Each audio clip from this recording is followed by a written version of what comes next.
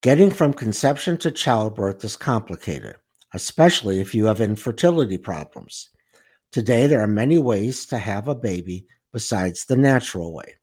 And of course, there are ways to terminate a pregnancy as well. On this episode, we're going to look at ethical issues concerning childbirth. I'm Rabbi Jordan Parr, and this is Torah for Christians.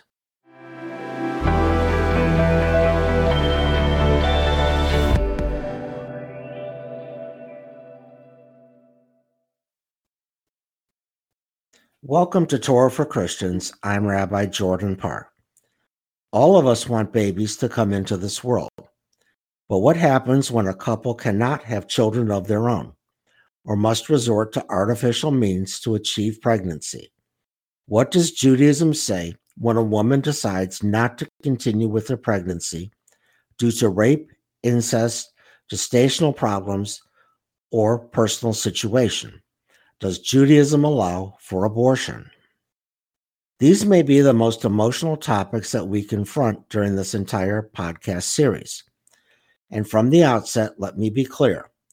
I am reflecting what Jewish thought says about these topics, offering support from Jewish texts and laying out a sober, objective presentation. What we as Jews, or any listener for that matter, decide to do with this information is out of my control. So for a few minutes, let us take the emotion out of these topics and just learn what Judaism has to say. The first topic presents us with the least amount of conflict: adoption.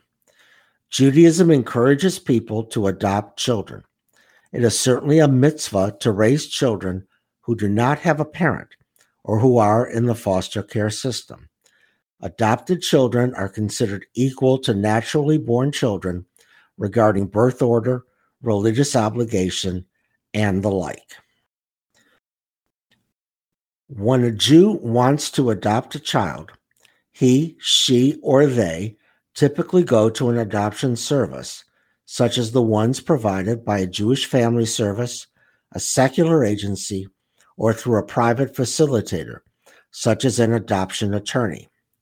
Once the prospective parent or parents are vetted, clear the legal hurdles, and a child is placed with them, the question of the child's religious status comes into play. When Jews adopt the child, no matter the age, once the prospective parent or parents are vetted, clear the legal hurdles, and a child is placed with them, the question of the child's religious status comes into play. When Jews adopt, the child, no matter the age, must go through the process of conversion.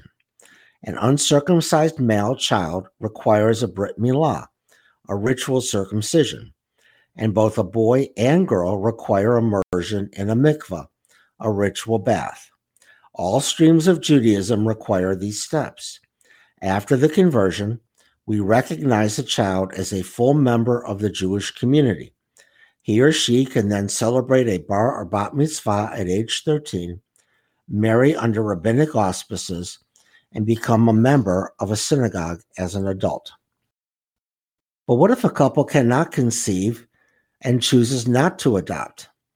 Judaism clearly allows for fertility treatments, including in vitro fertilization, to fulfill the first commandment in the Torah, to be fruitful and multiply.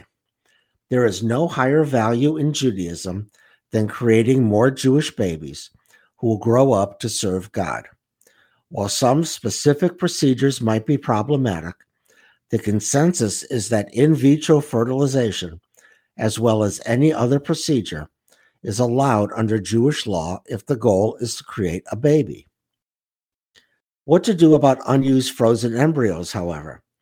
Since some of our listeners may consider destroying a frozen embryo akin to abortion, let's hold off on this topic until we talk about abortion at the end of the podcast. One of the more complicated procedures, however, is surrogacy.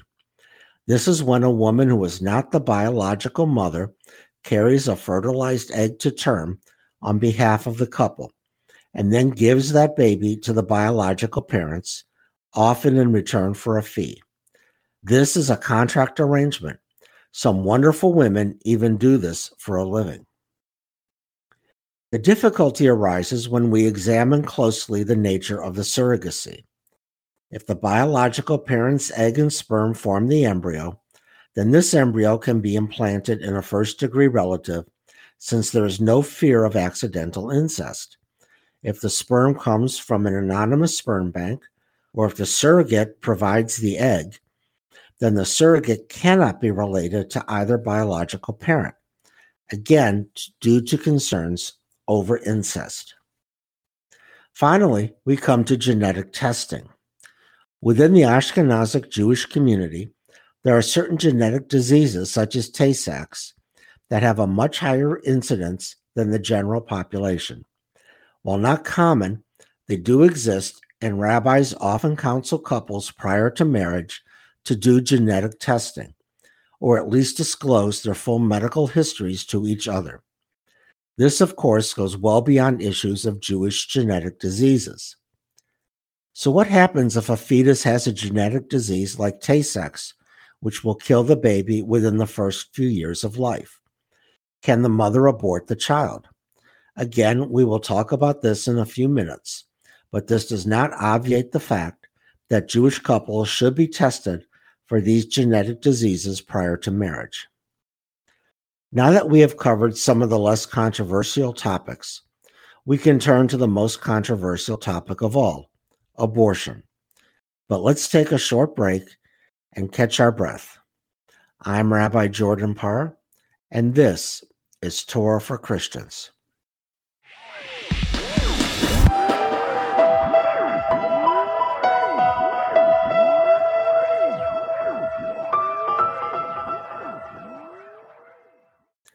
Welcome back to Torah for Christians. I'm Rabbi Jordan Parr. Before we return to our discussion of birth ethics in Judaism, I want to thank you for listening to this podcast. Please remember to review and rate this episode on Apple, Spotify, or whatever service you are using. Also, please go back and listen to previous episodes if you have not done so already. Now we come to what is one of the most contentious issues within America today, the question of abortion. To be clear, I am not taking a political stand.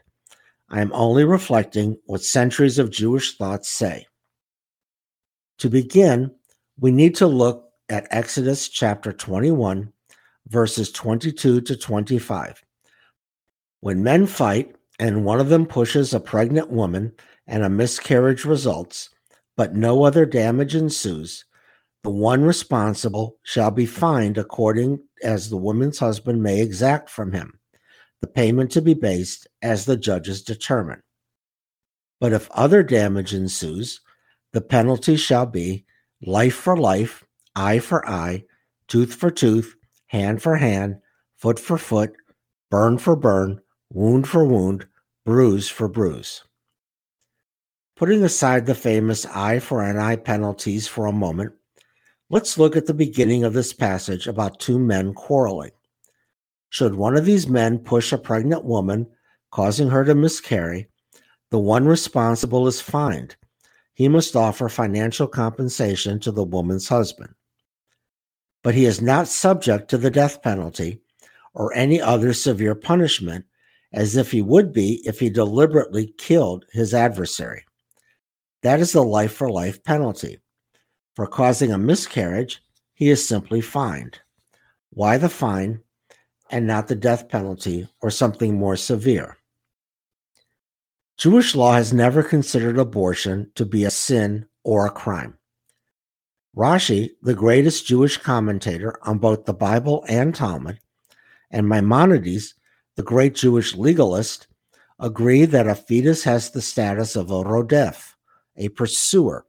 It is not a nephesh, a living being with a divine soul, until the head crowns during childbirth. Until that time, according to both giants of Jewish commentary, the fetus is considered like an additional limb of the mother. Just as a leg can and must be amputated to save a life, so must the fetus be amputated, aborted, to save the life of the pregnant woman. This has been the guiding principle regarding abortion in Jewish law and thought since biblical times. This principle extends even to labor. Prior to the advent of modern medicine, childbirth was a life-threatening procedure for both women and baby. Jewish law allowed for midwives to dissect a fetus, even in the birth canal, if that was the only way to save the life of the mother. Furthermore, as early as the mid-18th century, Rabbi Ayash, a rabbi in Algiers, allowed herbal, quote, abortion pills to induce an abortion. His only caveat was to ban such medicine if the woman was also nursing a child, due to the fear that that nursing child would suffer. Later sages extended this ruling to cases of rape, where the suffering woman can take this herbal cocktail so that she does not become pregnant. Drawing on that ruling, Jewish law allows for the morning after pill today. Finally, we return to the time when the babies had crowns. This is when, according to Jewish thought, the fetus receives its divine soul and so becomes a baby, a human being. Now the life of the baby takes precedence over the life of the mother. In the 20th century, with the advent of modern medicine, and especially since the 1973 Roe v. Wade Supreme Court decision that legalized abortion in the United States, the limits on abortion in the Jewish community are under debate. While all streams of Judaism agree that abortion is permitted, and that when the health of the mother is threatened, an abortion must be performed, we disagree on that middle gray area. What is the definition of the health of the mother, and when is it under threat? Generally, this debate today falls into three categories: physical health, emotional health, and financial health. Let's take these three categories one by one. The various streams of Judaism agree that if carrying a fetus to term will cause the mother to die or become severely incapacitated, she can choose to abort the fetus. We all know women who are ordered to bed due to gestational diabetes, high blood pressure, and the like. Modern medicine has alleviated many of these issues, but there are still many threats to women's health that remain. Medicine will never fix all these issues. Also, modern medicine can identify many malformations and maladies in a fetus prior to its birth, such as non-existent kidneys or the lack of a heartbeat. So in many instances, abortion is a consideration if it is clear that the baby will be stillborn or die within hours or days after birth. Even further, Judaism allows for an abortion if the woman is suffering from other debilitating diseases, such as breast cancer. Given the horrible choice between continuing chemotherapy and aborting the fetus, or stopping chemotherapy and bringing the fetus to term, Jewish law states that a woman should continue her chemotherapy and abort the fetus. Or if getting pregnant will cause a life-threatening situation for a woman, Jewish law states that she should not get pregnant in the first place. This principle extends to the emotional health of the mother as well. Today, we understand mental health to be a key part of physical health. The two are related and integrated. If carrying a fetus to term will cause great emotional distress to a woman, she can abort the fetus. Finally, a woman can choose to abort her fetus if she does not have the financial resources to provide for the baby once it is born. In Jewish thought, bringing a child into the world also means that its parents are responsible for raising that child properly. Should they be unable to do so, then a woman can consider aborting the fetus or put the baby up for adoption if she feels that an abortion would be wrong. We see a woman, according to Jewish law, can have an abortion, but the greater question is whether a woman should have an abortion. There is no general yes or no to this question. It depends on the woman's individual situation It is an individual choice. Importantly, Jewish law does not think that abortion is a form of birth control. The liberal streams of Judaism allow for contraceptives and family planning. But if carrying a fetus to term would mean irreparable damage to a woman's health, physical, mental, or even financial, or if the fetus suffers from a severe genetic disorder, or the woman was a victim of rape or incest, or even if the woman was a minor, then an abortion may be warranted. I have been careful with my language because there are so many shades of gray to this debate. In Judaism, abortion is not a black and white issue. To summarize, abortion is permitted in Jewish law, but there are limits to the reasons for having an abortion.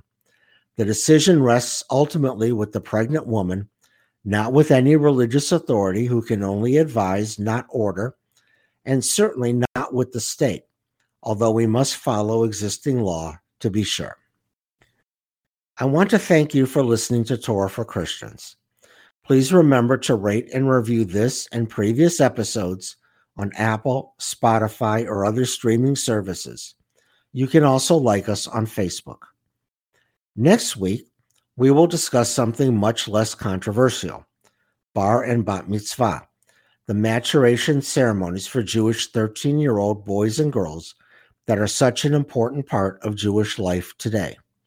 Have a wonderful week, and remember, Inei matov u'mena'im shevet achim gam yachad. Behold, how good and how pleasant it is for us to dwell together in unity. Lihitraot, till we meet again. I'm Rabbi Jordan Parr, and this is Torah for Christians.